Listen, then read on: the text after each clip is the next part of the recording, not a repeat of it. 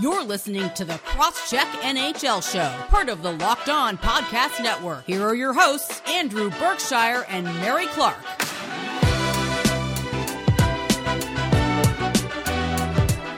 Hello and welcome to the Crosscheck NHL Show. Today's episode is sponsored by Rock Auto. Amazing selection, reliably low prices, all the parts your car will ever need. Visit rockauto.com and tell them Locked On sent you. My name is Mary Clark. You can follow me on Twitter at Mary C. Clark. I'm here with Andrew Berkshire, who you can follow on Twitter at Andrew Berkshire. On this Thursday edition of the Crosscheck, we'll check in on the Colorado Avalanche, who have had a very impressive last few weeks. The NHL also had its first major trade before next week's deadline, so we'll dig into where Kyle Palmieri ended up.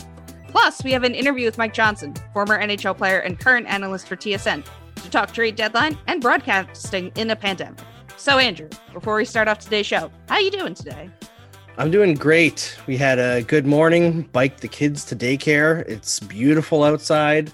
I'm just trying to look on the other side of this pandemic here, think of like planning things out. You know, we've got vaccines coming in finally in Canada. So I'm just in a good mood this morning. I want to go back outside. As soon as we're done this podcast, I'm going to eat lunch and then I'm going to go back outside. Yeah, I was about to say I'm going to eat lunch once we're done this podcast and I'm going to sit outside and read for a little bit. I've been doing a lot of work these past couple of days, so I really want to take advantage of, you know, the nice weather. So are you reading Warrior Cats, Mary? No, I'm not. Not like Marissa and Jemmy is, I'm sure, at the moment. No, I'm reading a fantasy book series called the Mistborn series by Brandon Sanderson. It's an older series, but a friend, you know, recommended it to me, and Brandon Sanderson's a big fantasy author. I'm big into fantasy books, so what can I say? I'm all in on that type of stuff. So yeah, I love fantasy novels as well. Yeah, it's been pretty good. I'm on the third book right now, but currently we have a team on the rise. And yeah, you would think it'd be like a fantasy based on how they based on how their last couple weeks actually went, except for Wednesday night, which we'll talk about. But of course, right after we wrote up, we're going to talk about the Colorado Avalanche. Yep. What happens, Mary? What happens? They lose big time to the Minnesota Wild, and it's definitely all our fault. But Colorado's resurgence up until Wednesday, they hadn't lost a regulation game since March 8th. They were undefeated in regulation for the last 15 games until they were defeated by the Wild Wednesday night and blown out on top of that. They have a 4-point cushion at the top of the West, and they're only second to the Maple Leafs at the top of the NHL. Right now, the Colorado Avalanche are dominating the league, minus, you know, last night's loss to the Wild. So what are we feeling about the Avalanche right now, Andrew? I think this is the team that I expected them to be. Like, you look at their lineup and just on paper is always, you know, it's on paper for a reason, right? Yeah. It's not on the ice, but they looked like the team that had the depth at every single position. And you were just like, who's going to beat this team? The only question mark I had was, you know, if Philippe Grubauer was going to be better than last season and if he could stay healthy. And he's been pretty good this year until last game. He allowed like 7 goals on 18 shots or something like that. Yeah, like, that sounds about right.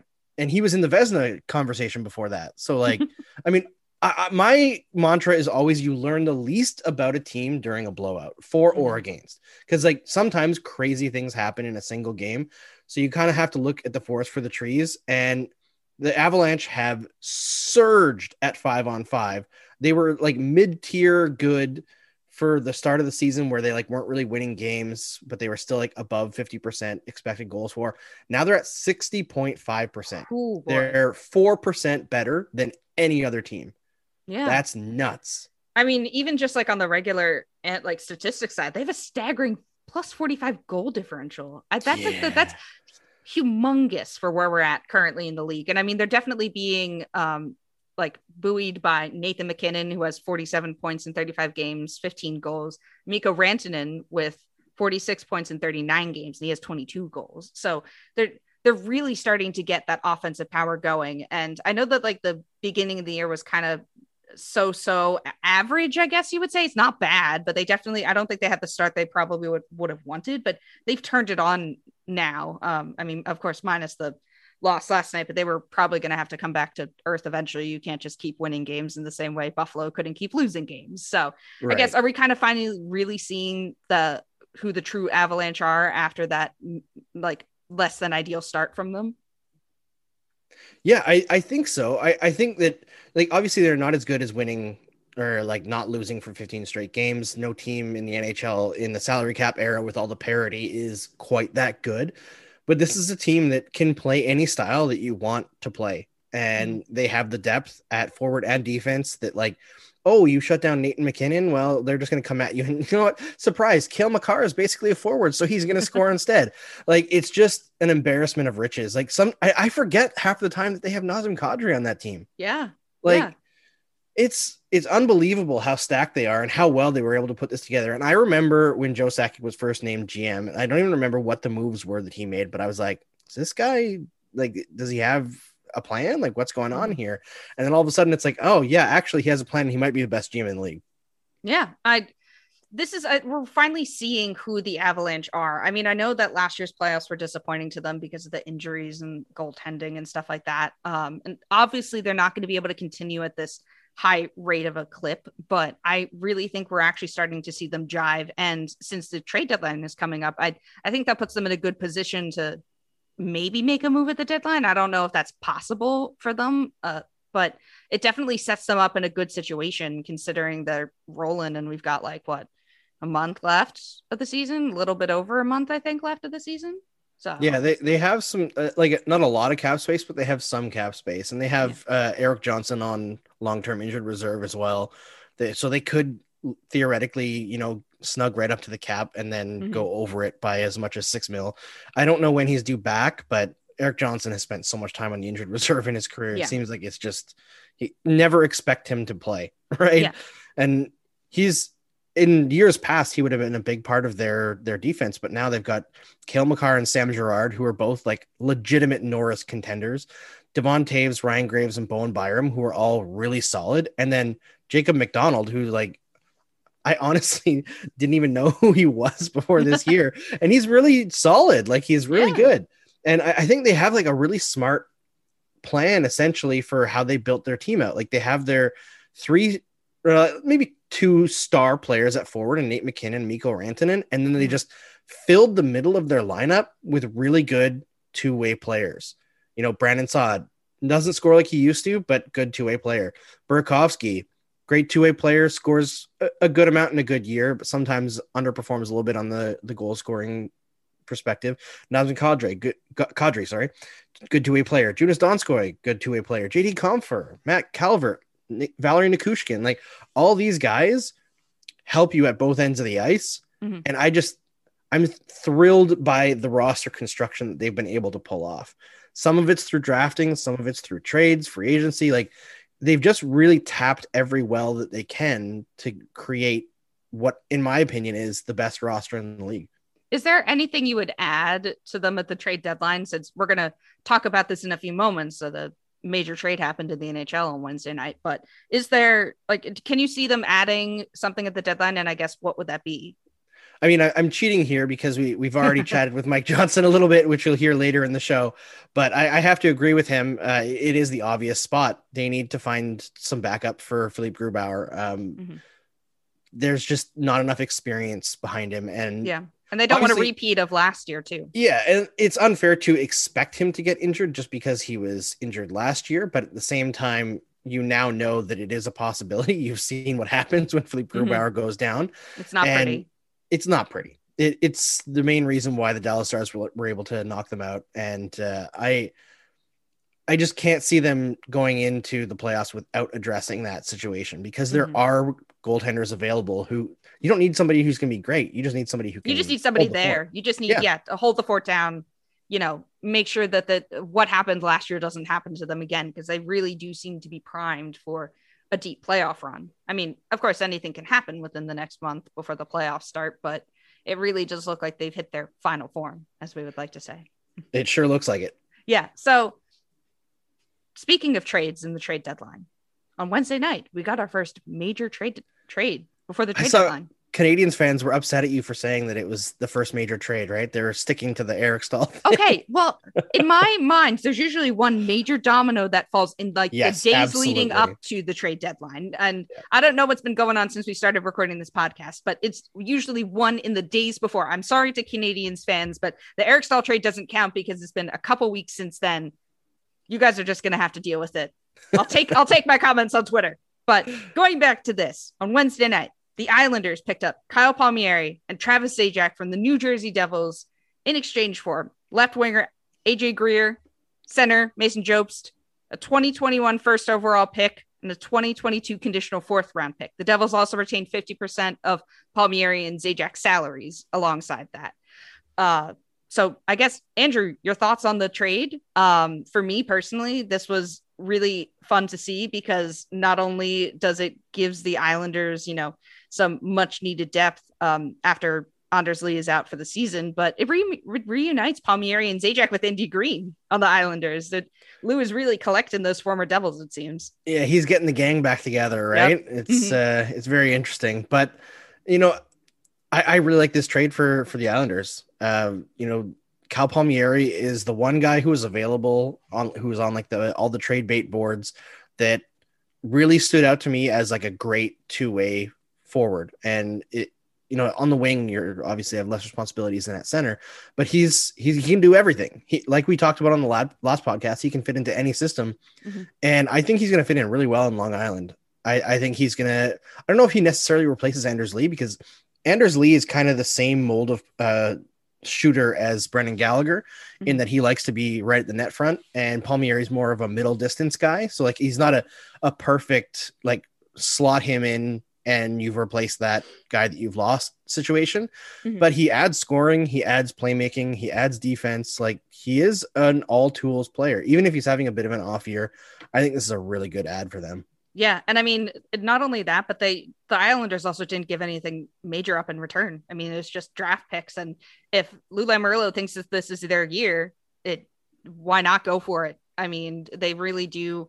They've been, tops in the East for some time. And it's been fascinating to see that they really haven't like wavered from that. They've only like increased their standing. I mean, I remember earlier in the season, we were kind of thinking, oh, maybe the Islanders will drop off. But right now they're currently tied with the Washington Capitals for first place in the East at 54 points each, and both have the same games in hand. And the Islanders also have a positive goal differential of plus 28. So their system is clearly still holding. Barry Trotz's system is clearly still holding even without Anders Lee, but now adding both Palmieri and Zajac to it really solidifies that they're going all out for this year.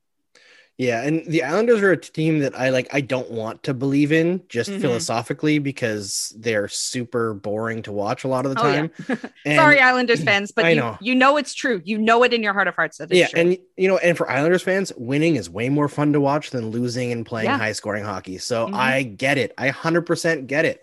But for, impartial observers, the Islanders play a choking defensive style that, while they can score a fair amount, that's not in question. It's just frustrating to watch at times. They like break the fun out of games. Yeah. And that is effective. I'm not saying it's not. They're a mm-hmm. fantastic team, but yeah, they are third in the league in expected goals. Like, they are a really dangerous team. Yeah. I remember in the playoffs last year, the Flyers faced them, and it was a series that killed my soul, but it was probably very fun for Islanders fans to watch, because the Flyers didn't play well and the Islanders just capitalized and, checked them at every opportunity. And it was a hard fought series. And I really think that with these moves, they really do have the potential to maybe make it out of the East. I mean, I don't know if this sets them up as like the favorite in the East at the moment, but they're the first team to do anything of like the big players and like the Capitals, the Penguins, and the Bruins, who are still really in the playoff hunt. But on the opposite side, though, the Devils add some organizational depth and also get another first round pick in addition to their own. So I think that even though the Devils gave up a lot for just, future stuff down the line, I guess that was probably the best thing for them, since they're nowhere near being able to compete. So giving them, some assets down the line will help them, I guess, build up a bit of a bigger prospect pool and maybe a better team down the line. Well, and as obvious as it is to like impartial observers, I think it's always tougher for general managers to like accept that their team is far away. Yeah. So trading away guys like Palmieri and Zajac, who've been Devils for a long time, is obviously going to be a bit of a tough thing to do. Yeah. And you got to give them a little bit of credit for going through with it. Selling off is the wise choice for the Devils. In absorbing extra salary, I think they made it more palatable for the Islanders and probably move that pick up to a first round pick from a second round pick. Hopefully they make bank on it because the Devils need everything they can. I mean, their cupboards aren't bare. They've got players coming, but they're also, the lineup right now is just not competitive in this league. Yeah, they need more homegrown talent to really help fill in the gaps for them. And we'll see if it works out, especially because of the draft this year being kind of like a toss up since nobody's really scouted anything. But yeah, and I think as much as also like Jack Hughes is better than I think a lot of people said he was last year. Like I thought his play was relatively strong. He hasn't proven yet to be like a big time offensive driver that you expect from a first overall pick. So they need to surround him with a lot more talent and they need to do it pretty quickly because you want to get competitive as soon as you can when your best players are young, right? No, makes sense. All right. Coming up next, we've got an interview with Mike Johnson, former NHL player, current analyst at TSN. Stay tuned. Bet Online is the fastest and easiest way to bet on all your sports action. Football might be over, but the NBA, MLB, and NHL are in full swing. Bet Online even covers awards, TV shows, and reality TV. Real-time updated odds and props on almost anything you can imagine. Bet Online has you covered for all the news, scores, and odds. It's the best way to place your bets, and it's free to sign up. Head to the website or use your mobile device to sign up today and receive your 50% welcome bonus on your first deposit.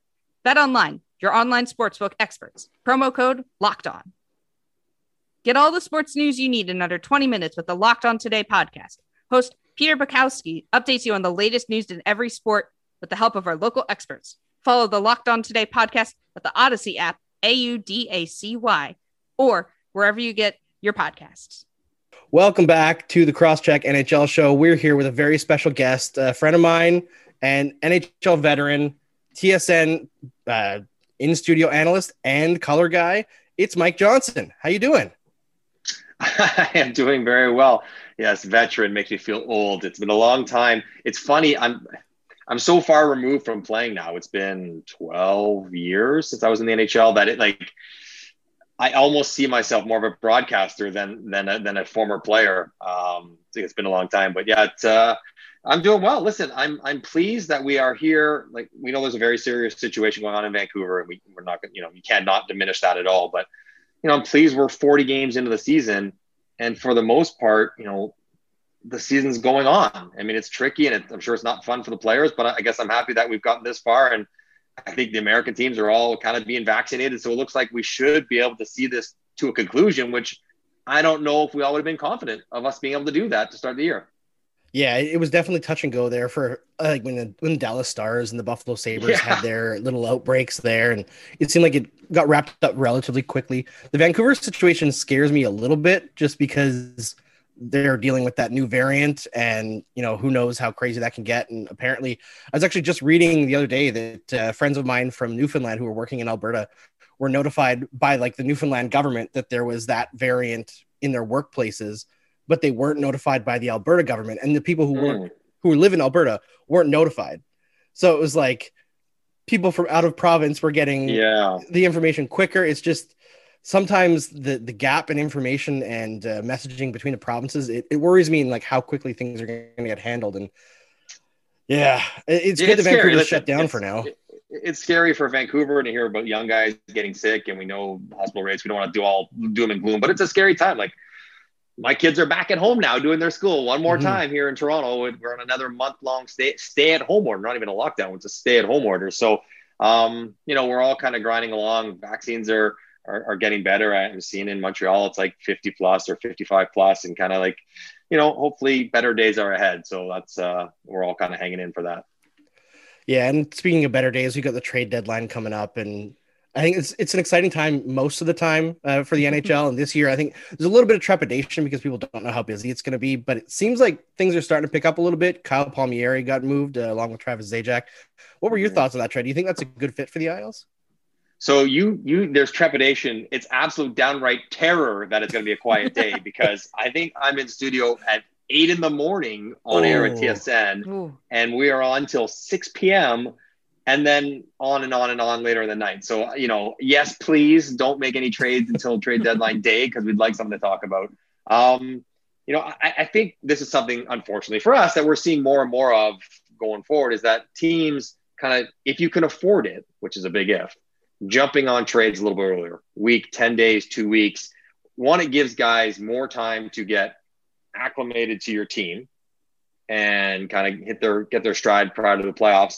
And also, it takes you out of that frenzied idea. If you're the Islanders and you have to replace Anders Lee, and you have the money sitting there, and Kyle Palmieri goes somewhere and Taylor Hall goes somewhere, and all of a sudden you're thinking, we got to get somebody. We don't want to give up a first rounder for Michael Granlund, but we need somebody. And it takes you out of that kind of frenzied moment where maybe, you might make a bad decision. So we're probably seeing more and more of that. I think Lou Lamoriello's relationship with Travis Zajac kind of encouraged Travis to waive his no trade and move to the island. I think also the fact that, from Jersey to the island, those guys, they don't have to move. They don't have to move their house. They can just, it's a longer commute, but they can still live at home. Their families don't have to be uprooted, which is significant, especially this time in this year where, family and being at home is more important than ever. So I guess I'm not surprised it happened early. I'm not surprised that Paul Mary went to the island. I think I've talked about that. I think a lot of people have speculated as a good fit. I mean, in Paul Mary, you get a guy, even in his down year, which this year might be, he's averaging on pace for 20 goals and 25 assists. And it's not been a great year for him personally. He's kind of good for 25 goals and 55 points, skates fast. He can score from distance. He's not going to hurt you defensively, which I think matters to the Islanders. They can't go get Mike Hoffman and say, just score goals and don't worry about what you're doing. You have to play a certain way to fit in on that team. And I think Paul Mary, of all the wingers, Taylor Hall included, he's probably the best fit of a guy who can play within the context of a system, but also use his skills to try to be productive. So it makes a lot of sense. And I think the biggest takeaway for me beyond what it does for the Islanders on the ice is that kind of feels like it's going to be a buyer's market. The Islanders got the Devils to pick up half their salaries, and all they had to do was get 2 players back. They took up half their salaries, and they gave them no real prospects. Those guys aren't really NHL prospects, and a late first round pick. You had to get two good players, including maybe the best player available, and eat their salary to get a late first round pick. So the idea that first rounders are going to be flying around this Monday, probably not accurate. Yeah, and that's kind of surprising because this is kind of a year where first rounders might have less value, right? Because there's less scouting available. A lot of players are playing either limited or not at all. You're not really able to send scouts out, traveling around. So it might be a situation where somebody who would have had a breakout year this year and moved up into the first round might be available in the second round, third round. So there's a lot more uncertainty. So you'd think that if it were more of a seller's market, there'd be first rounders flying all over the place. But like you said, it doesn't appear to be the case unless somebody goes crazy like the Nashville Predators did years ago with a first rounder from Paul Gostad kind of thing. Right. That is not going to happen this year. But see, I'm thinking about the draft this year, and if I'm running a club, I almost think that late first rounders this year have more value because the uncertainty around the draft. So the 25th pick overall, my draft lift might be completely different than your draft lift because we haven't seen the guys. We don't know how they've developed to the same extent. So your point is well made, but I would think that would make late round picks super valuable because there's not a real book, and the opinions on players might be so spread out that you can have, teams seeing players in entirely different light. So it's another element of this coming on Monday, as is the expansion draft, which I think, people will be like, why would they take that goalie? Why?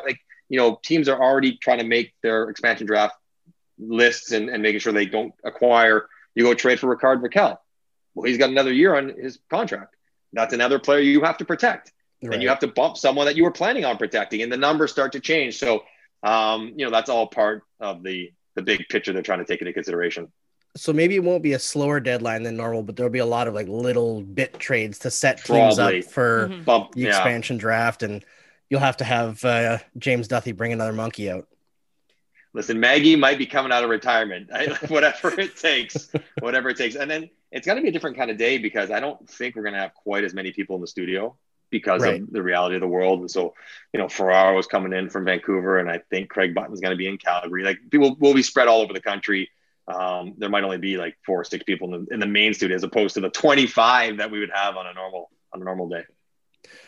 Are you used to it yet, broadcasting from distance? Like, you're not like sitting as close, and it's like looking around more. Yeah, I mean, you're used to it because we've done it. I don't like it. Mm-hmm. It's not as good, but I mean, we're proficient at it. There's certainly moments where I might be calling a game off a monitor, and I'm in Toronto, and the Habs are playing in Vancouver, and I'm like, you kind of have to hedge your analysis because you're not quite sure what happened. You might have to wait till you see a replay or two before you get a real feel. And even in that replay, you're watching, on a TV the size of your computer screen. Like, it's hard to kind of appreciate, or if someone's hurt behind the play and we're talking about something else completely. It's not like we're ignoring what happened. We didn't know he was hurt because we can't see him lying on the ground. So, it has been a challenge. There's been some technical stuff happen that maybe people at home don't realize, but as a broadcaster, it can be frustrating. But we're making the most of it as we can. I'm happy that I do get to go to Montreal and call games in Montreal still. But it almost is bittersweet because, I was in Montreal when Eric Staal scores an overtime, first game, overtime winner. And I just like, you can transport yourself back if you can remember that far back, what that building would have felt like. Oh yeah. Breaking in that moment, like game overtime losing streak. Right. Like, it's not even like what it would sound like, what it would feel like. Mm-hmm. And I am as impartial as any broadcaster is. I don't care who wins. I really don't care who wins. I'm there to do my job and make it entertaining and whatever. But like, it's still fun to feel stuff. Still fun to have a moment and feel the crowd. And I think that's the other hard part for me as a broadcaster. I can't even imagine, Andrew, as a player, that kind of hollowness that the buildings have with the fake crowd noise and the tarps and everything else when there's a moment, because that's what we kind of live for. That's what you remember. Well, it must feel like especially empty if you're a player and you do something like spectacular. Yeah. Like the Eric Staal OT winner, or just like this crazy goal that would have lit Carey your home Price, fans on fire. 2-pad stack, barrel roll, loses his helmet. Like the Carey chance and just the insanity that would be pouring out on the ice that you could, I've been in that building. I played in those games. Like you can feel it. You can feel the energy of the people. And it's great that they're playing, but it sucks to be an NHL player this year. Like, think about, like, you're getting paid. I'm not talking about that stuff, but the NHL experience of, being able to travel around the whole league, being able to play in different cities, playing in front of buildings, going out for dinners with your friends, like, having a beer after the game. Like, this is the stuff that is also a real part of the fabric of being a player. And none of that gets that. You get to play and go back to your room and play video games. Yeah. Like, what do we like? It's not the same. Yeah. I mean, I'm even thinking about like the Stanley Cup final and like the playoffs last year. It really did feel like an entirely different game. Of course, I got used to it after a while. I think hockey translates very well to that type of thing, but it really was a different experience. And like you said, it must feel incredibly different for these players. And I know it's difficult to, broadcast. It all comes with the different challenges and stuff. But yeah, as a player, it probably is a incredibly different and harrowing experience to, not have anybody react to plays on the ice. I mean, you get the fake crowd noise and all, but that's nowhere near the same. Well, I remember I got used to it in the playoffs until the Lightning won the cup. And then when it was just like to watch a team win the cup, it's one thing to win it in like an opposing team's barn, right? And you still have some reaction. You have like some fans that traveled, but there's like maybe some scattered boos and then like the courtesy clap of good sportsmanship. But when there's just like nothing, that was weird. So awkward. Yeah, that was really weird. That and the Stamkos goal moment. I mean, those are like the two big moments that stick out for me, because the Stamkos goal moment is just an incredible story. To see that happen and there not be like any reaction other than the broadcasters and then also the players on the ice. It was something like that. And also with the Stanley Cup being awarded, there really is a stark difference. I was in the building for the Stanley Cup final win game, whatever that game was, for Tampa to win. And I was watching closely, and for a second, guys, for like 8 seconds after the buzzer went off, it felt normal. Like they piled out there, they're celebrating, like you could hear the whooping and the hooting and hollering. And then it was like, oh, and then it got real empty and quiet. But take nothing away from the win. They earned it. It was not easy. Yeah. But I think we are all players, fans, media, the people that are involved in the game. We're all looking forward. And maybe we've been starved a little bit in Canada. Like I would take 4,000 people so bad right now. Like I would love. Like it would. You can have them in the United States right now. You can have them. That's what I'm saying. They get them. We're not even getting like a little dribble in Canada. Yeah, I'm here in the United States at the moment, so I definitely see the 4,000 crowds in games and stuff. It kind of concerns me a little bit because you're inside. Something like baseball, I think is a bit more, I guess, safer. I really can't talk. I personally got the vaccine, so I'm doing all right at the moment. But like I don't know how it is for other people, and I guess I just worry because we can see the light at the end of the tunnel. I just don't want us to, trip at the finish line and, mess up and be in this for another year. Speaking of tripping at the finish line, one thing we wanted to ask you, because we talked about it on the last podcast a little bit, the Nashville Predators, they seem to be, on fire right now. UC Saros is stopping everything, which seems to be the only time that they win. And you're starting to hear rumblings in like Nashville media of them making a big trade at the deadline. Like I've seen some people speculate they could acquire Taylor Hall. And I look at that team and what they put on the ice and what they've accomplished the last few years. And I just don't understand why you would buy. What do you think, Mike? Do you think they have a run in them? Do you think they can come out, like make a run in this crazy year, or like they just don't look like competitors to me? No, we'll see. And I think this is such a hard question for GMs to answer. And every one of those bubble teams have to answer, like, what is the value of making the playoffs versus, trading away and getting assets? And what is a successful season? Like winning a Stanley Cup, of course, but Nashville is not going to win a Stanley Cup this year. I am very confident in saying that, no matter what they do. Like they have to play Tampa and Carolina. Yeah, good luck. It's not going to happen. Like it's just not going to happen. So, is this latest run driven by UC Saros and a crazy save percentage? Yeah, a little bit.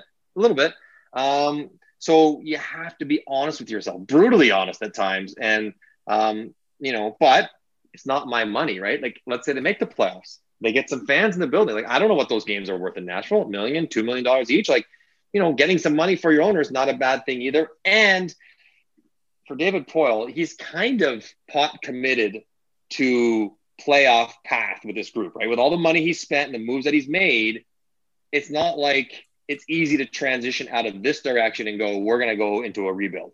Because like that's not how his team has been set up. So I do understand the attractiveness to it. If I could be impartial and like take yourself out of those external pressures of money and ownership, like the better decision for them is to trade their players and start to reboot this thing. But it would not surprise me at all if Taylor Hall ends up in Nashville. I know that they were in on him last summer, never quite came together before he went to Buffalo, but John Hines and him, of course, have the relationship from New Jersey. Someone's going to take Taylor Hall, and I hope for Taylor Hall's sake, he just gets a new lease on life, being out of Buffalo and just kind of can settle in and be, a really good player, because God, it's be a tough grind to be him the last little bit. Yeah, I'm really hoping that Taylor Hall, the rumors of him going back to Edmonton are true. I would love to see a Taylor Hall resurrection tour in Edmonton. Well, Andrew, you know what the thing is? Like, I think the perception of Taylor when he left Edmonton was that he was somehow a bit of a bad teammate or a bad guy or a party, like somehow not, a quality citizen, let alone player. Totally wrong. Like when you're around the guys that were playing back then, that's not the truth. That's not how he was felt about by the organization or the team. He was certainly he was hard driving. He wanted to be successful, but so was Jonathan Toews. So was Joe Thornton. So are the guys we praise for being great leaders. And he and Connor McDavid are still very tight. Okay. Interesting. Like they hang out in the summers and the cottages and all the rest of it. So, it's not out of the question that Taylor would be open to going back to Edmonton. I hope it happens too. I think it'd be fun to watch. Well, and I know he's not having a great season this year. At least defensively. Offensively, I think he's been all right. The goals just haven't been going in. His shooting percentage is just totally in the tank. But if anywhere is going to light a fire under Taylor Hall's butt, it's going to be going back to Edmonton and proving everybody wrong. Like Plus, you're gonna get to play with either McDavid or Draisaitl. That's Can't heaven, get better right? setup than that. Yeah, exactly. You're an offensive player. That's where you want to be. I guess outside of Taylor Hall, though, because we just talked about him, is there a trade you would like to see happen at the deadline besides like either for a player or for a specific team to, you know, get them over that hump into contender territory or, you know, push them further? So, I mean, I think it's not super sexy, but like Colorado has to go get a good backup goalie. Has to. Because even with a good backup goalie, they can win a Stanley Cup this year. Like they don't have to go get, there's not even a good starter out there. And I don't know if Jonathan Bernier is going back there. My guy is Linus Ullmark. Because anyone who could have a winning record in Buffalo this year has got to be great. So the fact that guy has got a winning record makes him so like I think Colorado's got to go get him because I think Colorado has everything else they need to go win a Stanley Cup. So I'll be watching out for that for sure.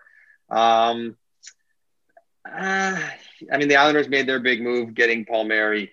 And then, you know, the rest of it, like we'll have Kucherov coming back to Tampa, like guys that were hurt can come back and be healthy. I'm curious what Montreal does, if anything, with their Brendan Gallagher money. And, you know, you work the numbers and we talked about Taylor Hall and I know Montreal was also on Taylor Hall's consideration list. And I wonder if they don't say, you know what? And Berge, like good poker player.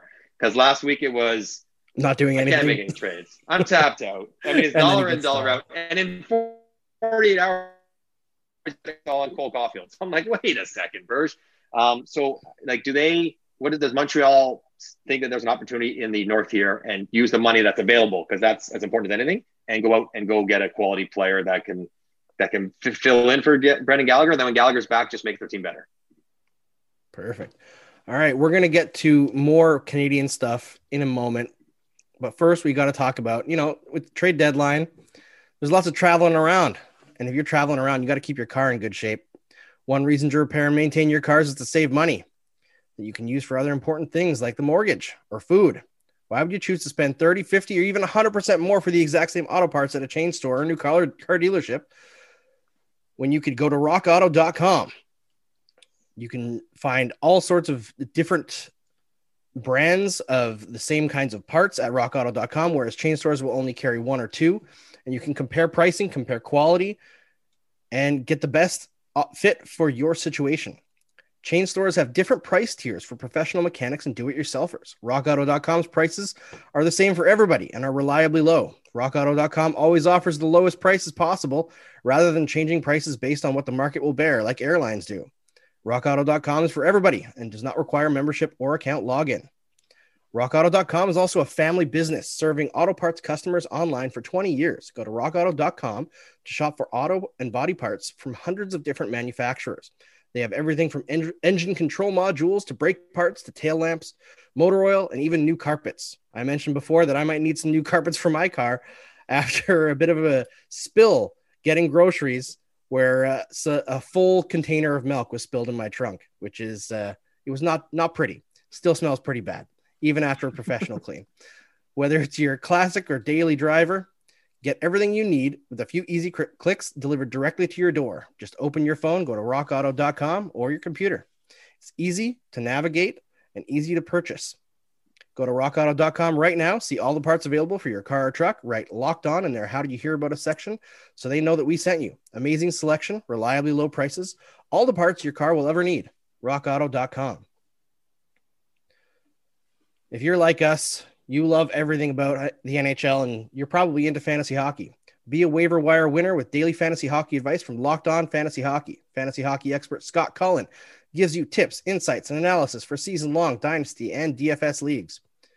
Follow the Locked On Fantasy Hockey podcast on the Odyssey app. That's AUDACY, or wherever you get your podcasts. Mike knows Scott Cullen. You guys used to work together at TSN. Yeah, for sure. I've been all into the fantasy hockey stuff. I've been like this whole gambling stuff and fantasy hockey stuff. It's been a whole new part of what I do this year. It's been fun. Yeah, I did the betting stuff for a bit as like a bit of a side gig earlier this year. What I found stressful was like telling people what they're going to put their money on, right? Like you don't know if they're going to take your advice or not, but it's like whenever you get something super wrong that you were really confident in, you're like, oh, okay. Yeah, that's why I could Yeah. never do betting, because I feel like my predictions are wrong all the time and I do not want to lose money. So I stick to the people who are smarter than me on that topic. That's why that's why the gambling companies make money, because you're wrong more often than you're right. Like, that's how Yeah, it but I'm works. smart not to Exactly. play into the system. I know. There you go. I know. You're smart enough to know what you don't know. That's Yep. a pivotal part of life. Yes. Yep. Yeah, and for fantasy hockey, I actually went out on top. Years ago, I was in like 4 leagues in 1 year, and it was like the first year that I really got into like analytics and all that stuff.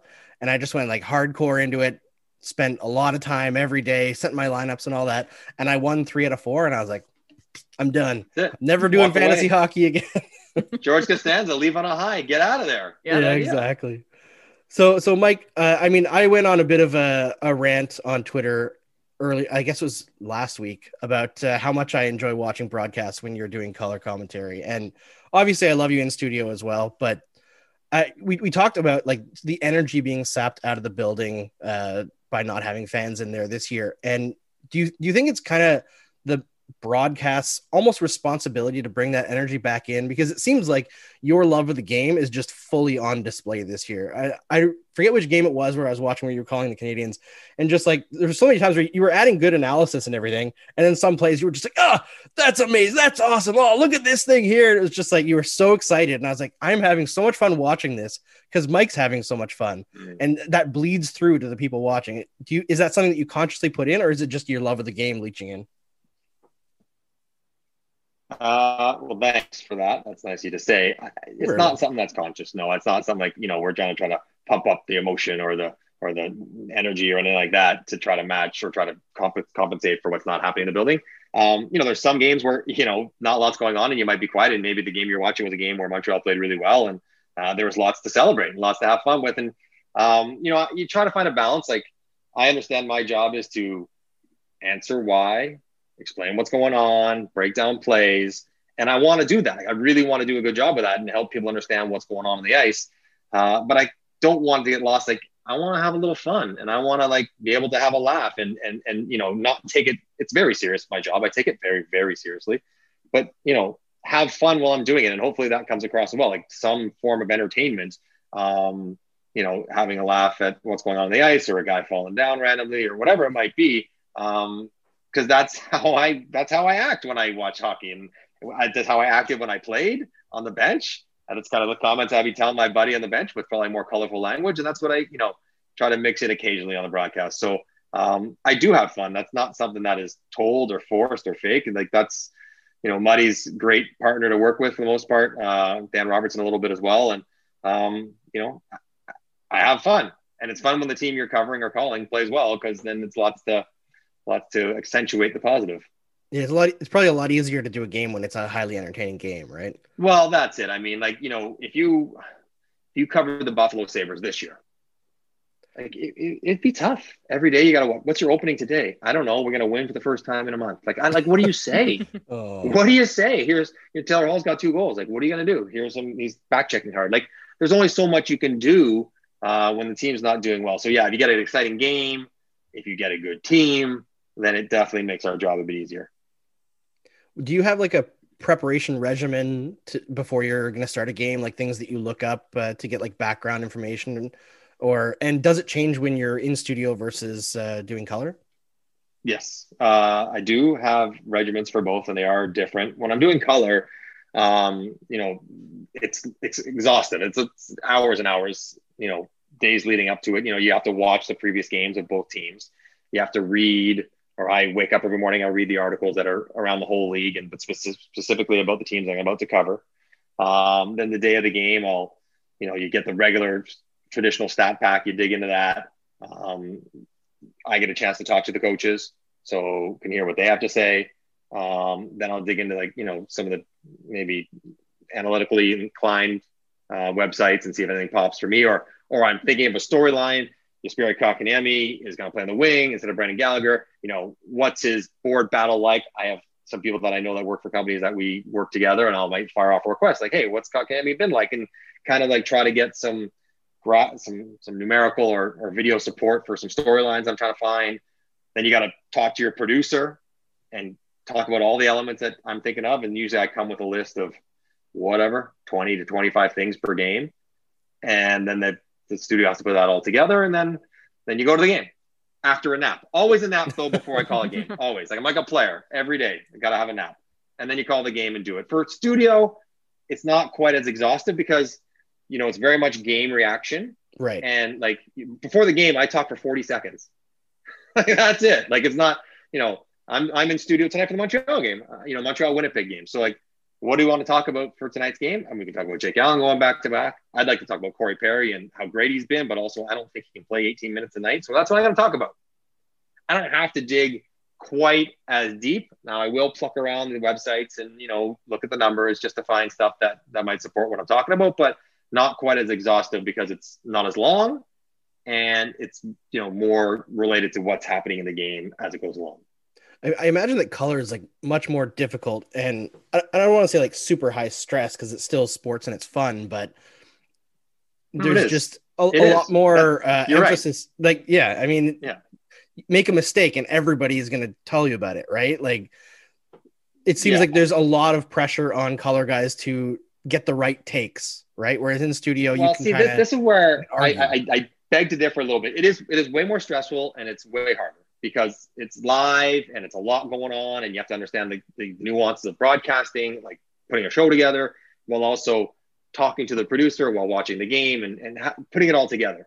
And if it's a nothing game, like, what are we going to talk about that makes this interesting? Like, that's a lot. But as far as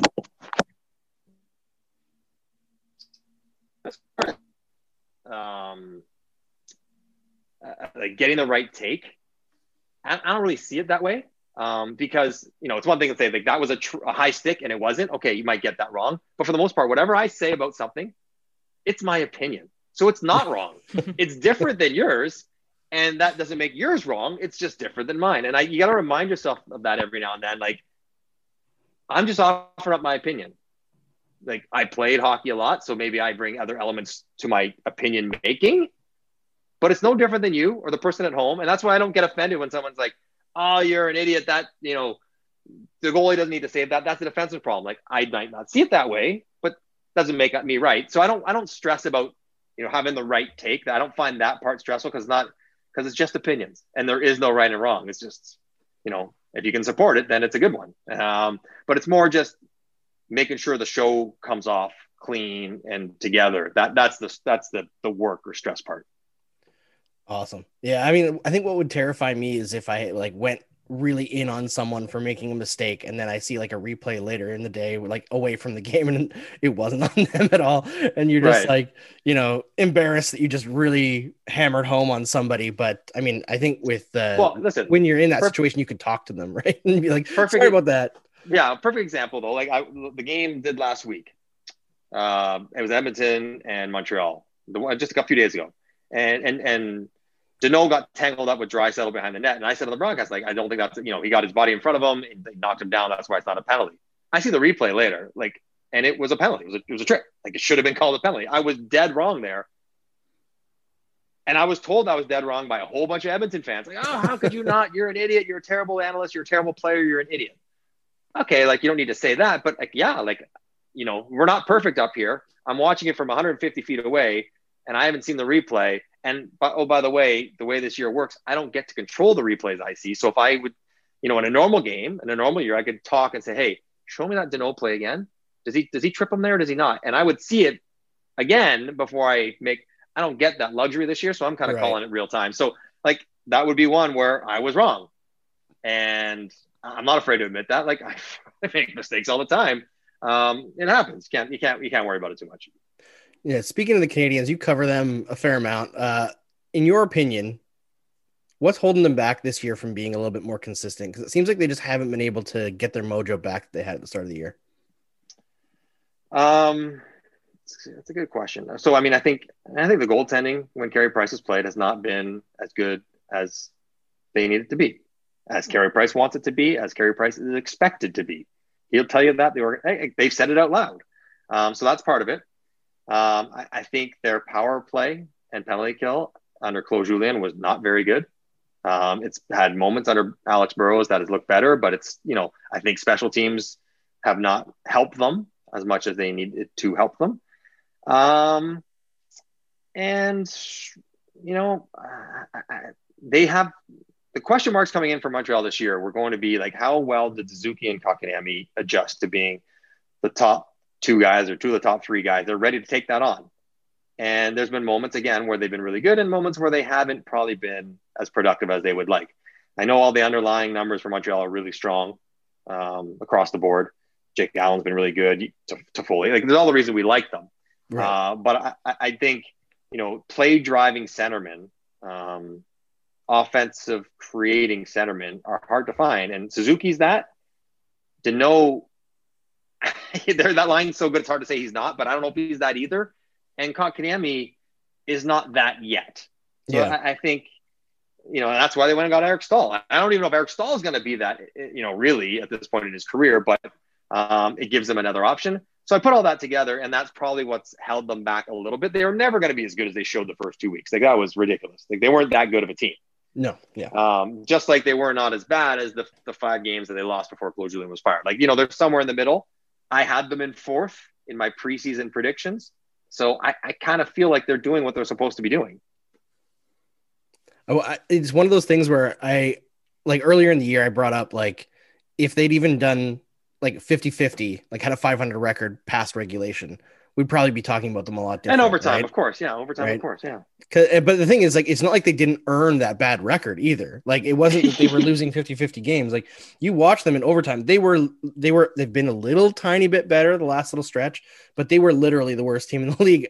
Like, their expected goals based on a couple of the websites that I look at was like 30%. And like, it's a small sample size, but it's 30%. Okay, right. But you think about the overtime and what, like, so you think, well, goaltending matters, of course. That's a different subject. But when you're playing 3-on-3, it becomes a much more individual game. Mm-hmm. The strength of Montreal is in the system, the 5-man unit. That's why they can check Connor McDavid so well. Not because they have one guy can check them. They got 5 guys that can check them. But in 3-on-3, it takes, a mistake or someone to beat someone. Right. And who on Montreal, we like, that guy could beat guys one-on-one. Like, is like literally like Josh Anderson can skate real fast, but like, he doesn't stick handle very well, but he skate very fast. Right. So if it's not him, could it be Jonathan Drouin? I don't know. Like, like they don't have, but he can't score, but he can't shoot because he got a bad wrist. So like, they don't have players that suit that part of the game. Now, fortunate part, they don't play that in the playoffs, but you're right. You give them some extra overtime points and all of a sudden they're in second place. Which, I think Toronto's the best team in the North. We can probably agree on that. Absolutely. And after that, the other ones are all pretty close. And Montreal's no worse and not significantly better than Edmonton or Winnipeg. Perfect. Do you think the Canadians can, like, move up in the standings without Gallagher? Let's pretend that they don't do anything at the deadline. They can't find a fit for that salary. Yeah, I think the games at hand are in their favor. They have head-to-heads still with those teams. So, they're not far behind them. I guess I don't know how much it matters. Like, True. Without home ice. I think it's just to avoid Toronto, right? I guess to avoid Toronto in the first round maybe matters. Maybe you'd love to play Edmonton because they've had success against the Oilers. I don't know. But if you're going to get to the semifinals, you got to play Toronto likely anyways in the second round. So it's one of those ones, like, I never won a Stanley Cup. So what do I know about how to advance to win a Stanley Cup? I don't know. But, like, everyone's complaining. It's so unfair that Toronto had to play Boston in the first round last year. I'm like, well, I mean, that's where you're going to have to go through Boston anyways. If Boston comes first, you're going to have to beat Tampa, then beat Boston. Like, you're going to have to go through that team most likely regardless. So yeah, maybe it's nice to get confidence and win a series and feel like the year's better if you don't. But if you think about going all the way, the path might be to the same teams anyways. So whether it happens in the first round or the second, I don't know how much difference it makes. Yeah, I would think, like, just based on, like, if you really believe in your club, you'd want to be facing the toughest team when you're all healthy, right?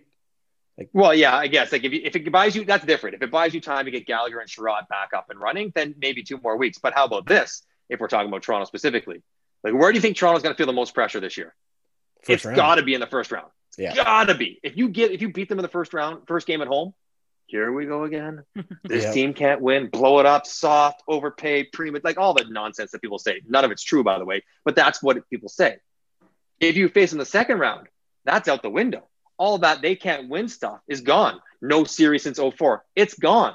And all of a sudden they're like, we feel good about ourselves. Like we've lost that monkey off our back. We don't have to worry. So like, maybe, we're splitting hairs here, but I think there's going to be a ton of pressure on whoever, it doesn't matter who Toronto's playing in that first round for the Leafs. Yeah. My opinion of Toronto is like the worst thing that could happen to them perception wise has happened in that they took Boston to 7 games twice.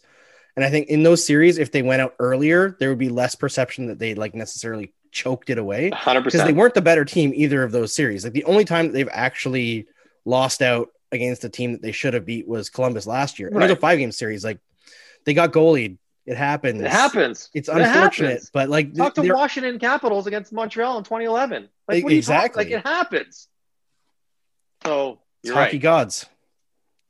Yeah, but I think the idea, you're right. This idea that they come up small. Freddie Anderson, 2 game 7s in a row, and he didn't play well, and like there's maybe a little scar tissue there. But being around the guys with the little bit that I have been over the past few years and knowing them that I do, like I don't think that they feel pressure because their team's going to be different next year.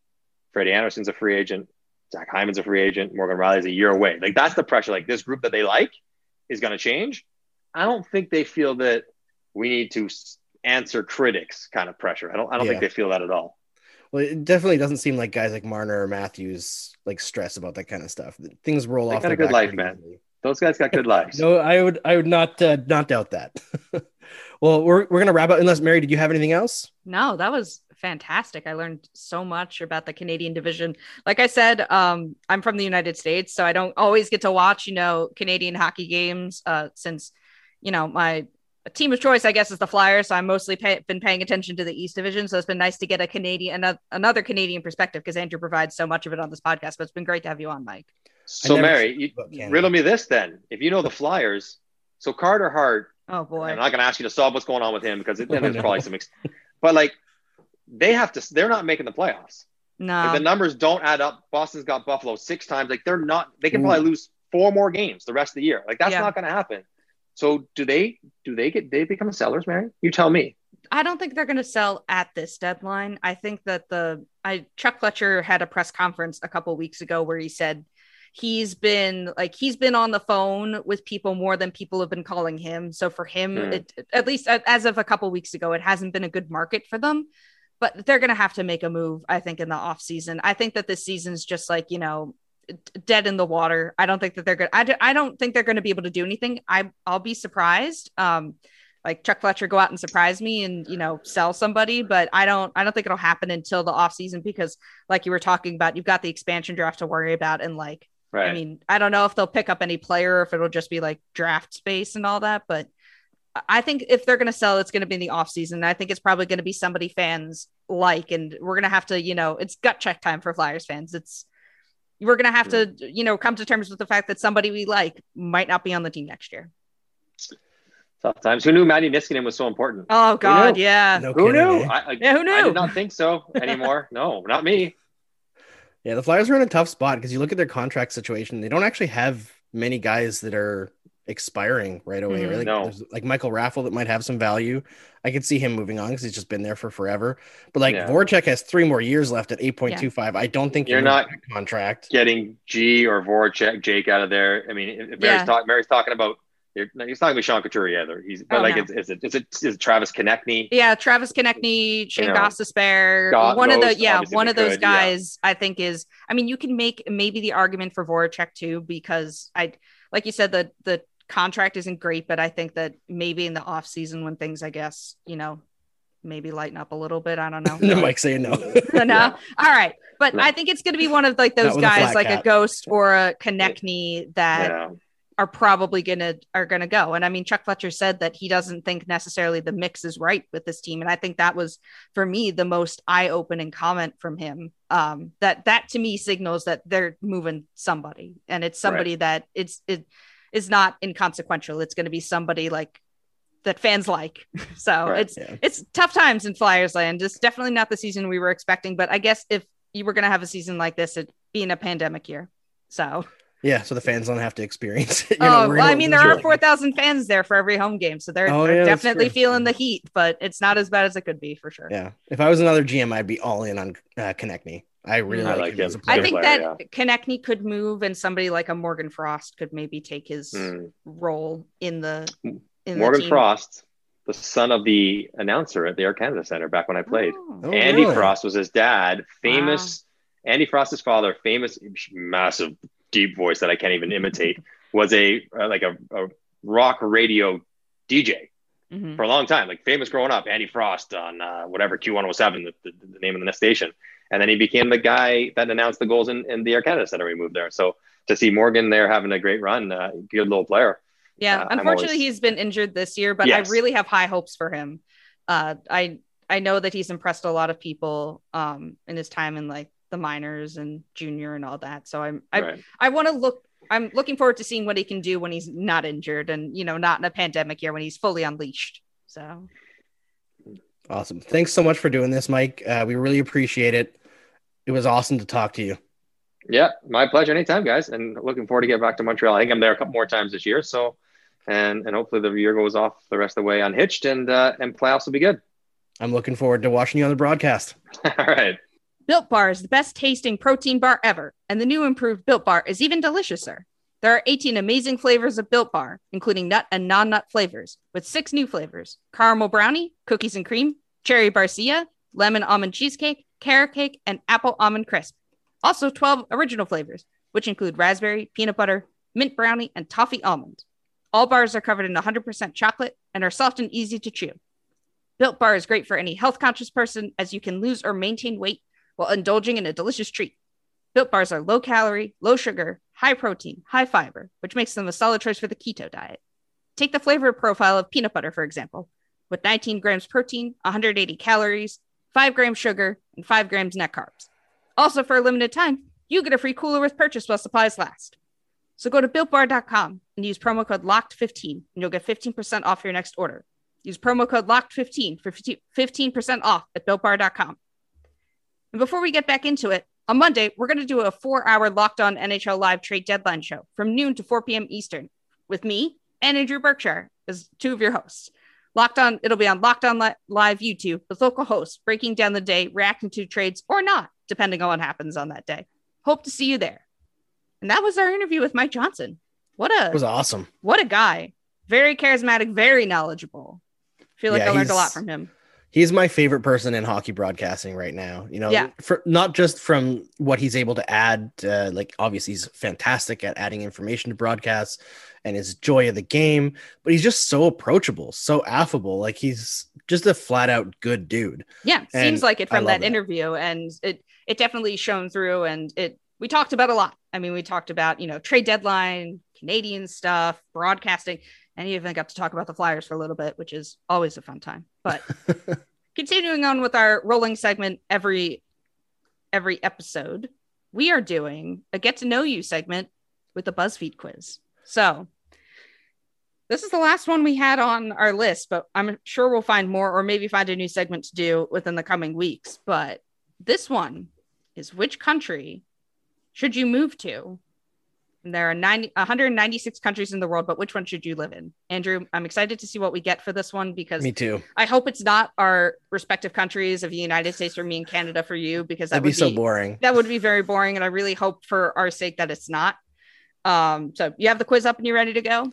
I do. I know the first question is about dessert, and after hearing the Built Bar ad and looking at all these desserts, and we're recording this before lunch, I'm just like, All right, I'm gonna make it quick for you so we can go get lunch, because I too am also hungry, and staring at these pictures is painful. Agreed. All right, first question: pick a dessert. Lava cake, creme brulee, bread pudding, Japanese cheesecake. That's like the jiggly cheesecake. I just wanted to say that. Tiramisu, pavlova, Brigadeiro, is that how you say that? It looks like a Ferrero Rocher kind of thing. Yeah. Sticky toffee pudding, moon cake, chocolate fountain, flan, and apple pie. I gotta go with apple pie. I know it's super American, but I just love apple pie. I had this really good creme brulee when I went to Miami one time. I think I'm going to pick creme brulee. I know that's it's so high class of me, and I'm not really that type of person, but I had that creme brulee and it changed my life. So gonna pick that. Pick an animal: koala, wolf, sloth, badger, spider monkey, red panda, humpback whale, lynx, elephant, hedgehog, grizzly bear, or bearded vulture? Red panda. They're so cute. Yeah, I think I'm going to pick red panda too because they are really cute. The picture that's staring at me at this quiz is making me want to cry. The best is when you see videos of them doing like their attacks and it's like, oh, it's just a teddy bear. It's just a cute little teddy bear. All right, next question. Pick a condiment: ketchup, soy sauce, mango chutney, mayonnaise, pesto, Dijon mustard, cocktail sauce, honey, relish, Vegemite, maple syrup, and I cannot pronounce the last one. Tzatziki? Tzatziki? Okay. You don't know what tzatziki is? No, I don't. Can you please explain? Goodness. That's my pick. Okay, All so right. it's a yogurt-based condiment that is like super garlicky and with cucumber in it. You know, I probably had it before, but I never learned how to pronounce it. If you ever have Greek food, it's probably got tzatziki on it. Okay. No, I haven't really had Greek food, but yeah. That's my pick. It's okay. fantastic. My favorite by far. All right. I don't want to pick anything basic like mayonnaise, even though I do like mayonnaise. I might pick ketchup, even though that is also basic. But ketchup goes with everything. Fries. Like, I can't live without ketchup. I'm going to pick ketchup. I know that's basic, but at least it's not as basic as mayonnaise. Pick a celebrity. Dwayne "The Rock" Johnson. I like how they put "The Rock" in quotes. Like, we don't know who The Rock is if you just put "The Rock" in this BuzzFeed quiz. Dolly Parton. Lana Condor, Lizzo, Michael B. Jordan, Harry Styles, Melissa McCartney, Paul Rudd, Tracy Ellis Ross, Dan Levy, Elizabeth Olsen, or Lin-Manuel Miranda? Oh, this is tough. I'm going to have to go Lizzie Olsen just because of WandaVision. Yeah, I'd normally go Paul Rudd, too. but she just crushed it so hard. I got to give her some love. Yeah, same here. I really, really found a newfound appreciation for her. I mean, I always loved her character in the Marvel series, but WandaVision really gave me a newfound appreciation for her. All right, pick a fruit: tangerine, banana, apple, blueberries, avocado, pomegranate, mango, fig, strawberries, pineapple, lychee, or pear. I must pick the most elite fruit, which is the mango. I don't like mangoes. I'm so sorry. I don't like them. But I'm going to pick pineapple. This podcast is over. Oh, I'm sorry, Andrew. It's over for us. But I'm going to pick pineapple because to me, it's the most elite fruit. Pineapple is like right up there. It is. All right. I got my answer. All right. Who do you want to go first? Me or you? All right, I'll go first. Okay. I got France. You're a daydreamer who has a soft spot for good wine and romantic languages. Your friends and family have told you countless times that you were born in the wrong era, and it's probably true. What you really want is a life filled with passion, excitement, and delicious pastries. You'll find that in France. Bon voyage. You know, funny enough, I've actually been to France. I've been to Paris once in my lifetime and a school trip, and I would love to go again. So it makes me really happy to get this because maybe I'll go back one day when, this pandemic stuff is all over. Well, despite you moving to France, we are still country neighbors, just like we are with Canada and the USA, because I'm moving to the United Kingdom. So we're not sharing a border, but we're close. Mm-hmm.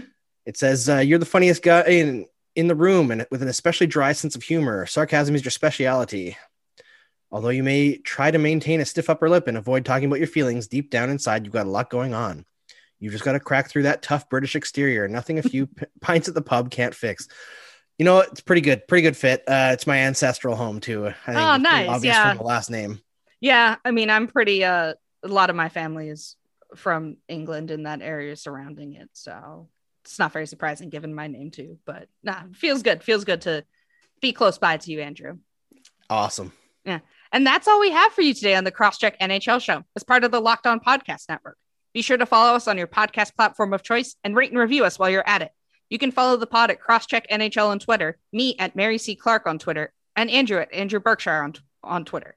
We'll be back next week with some trade breakdown, most likely, depending on what happens at the deadline.